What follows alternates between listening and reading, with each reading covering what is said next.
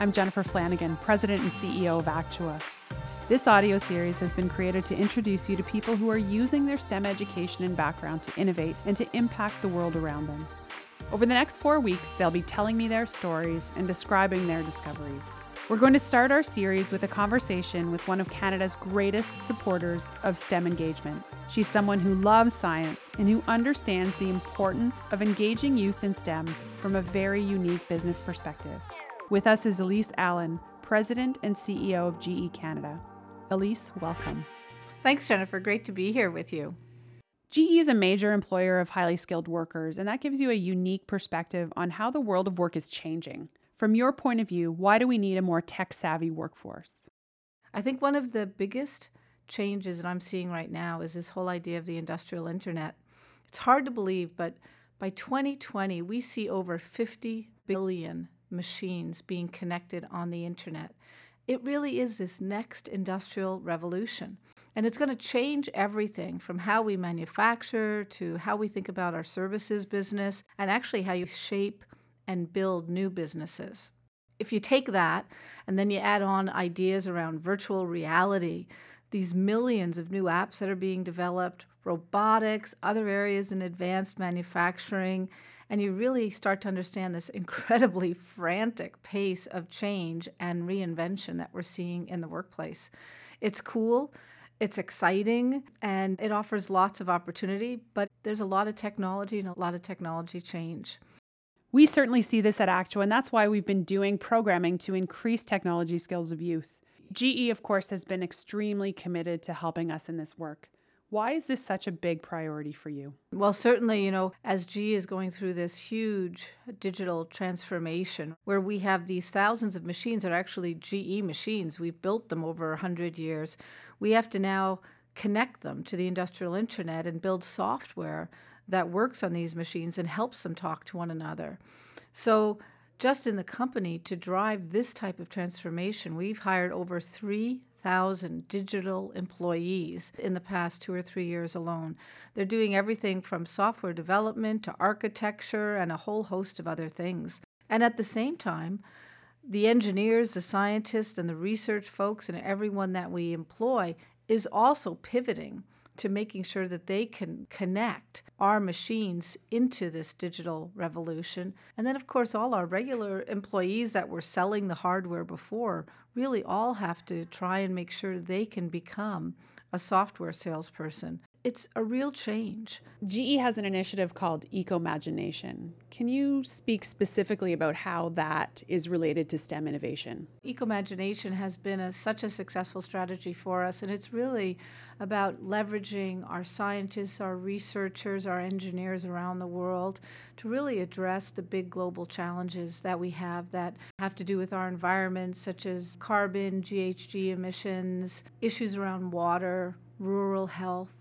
All these areas we've really pulled together across the company our best in terms of our science and technology folks to really try and develop solutions to these very challenging global problems.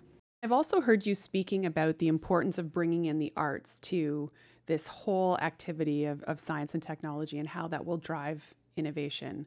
Can you speak about that a little bit?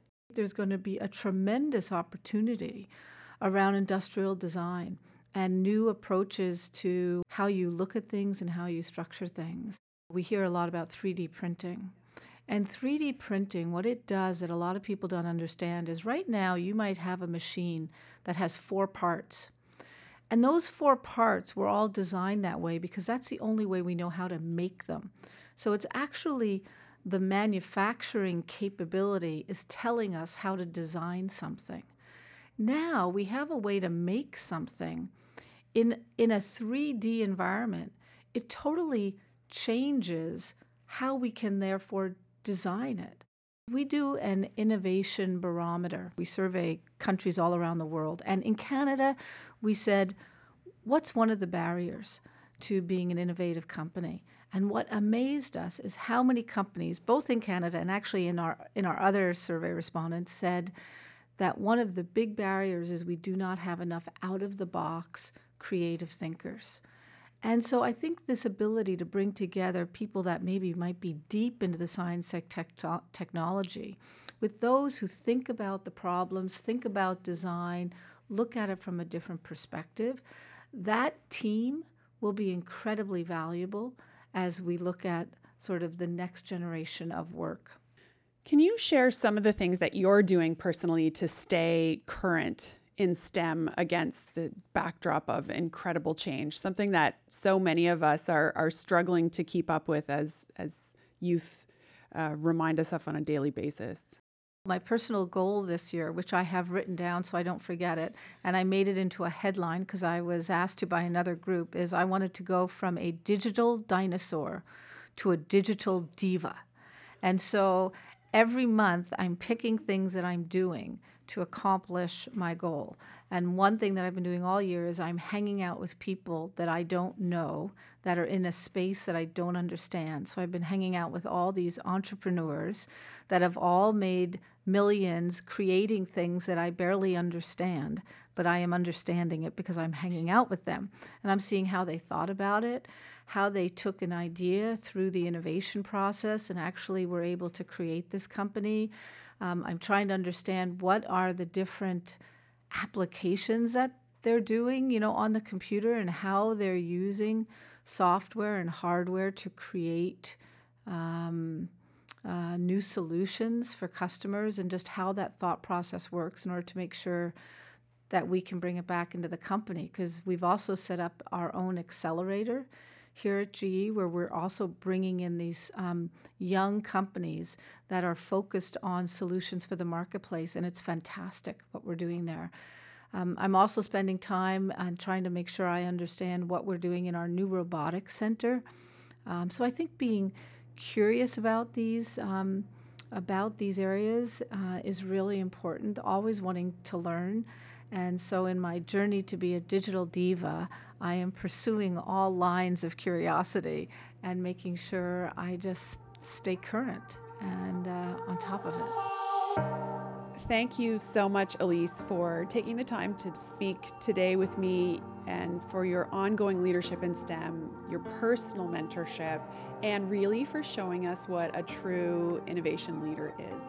Oh, thank you, Jennifer. It's been a delight, and look forward to the next conversation. Elise Allen is one of the most influential leaders in the country in the space of innovation and is leading a company that is really setting the tone for the future of work. I hope you've enjoyed the conversation as much as I have, and I encourage you to listen to the rest of the podcast series where we're speaking to young people in the thick of the future of work.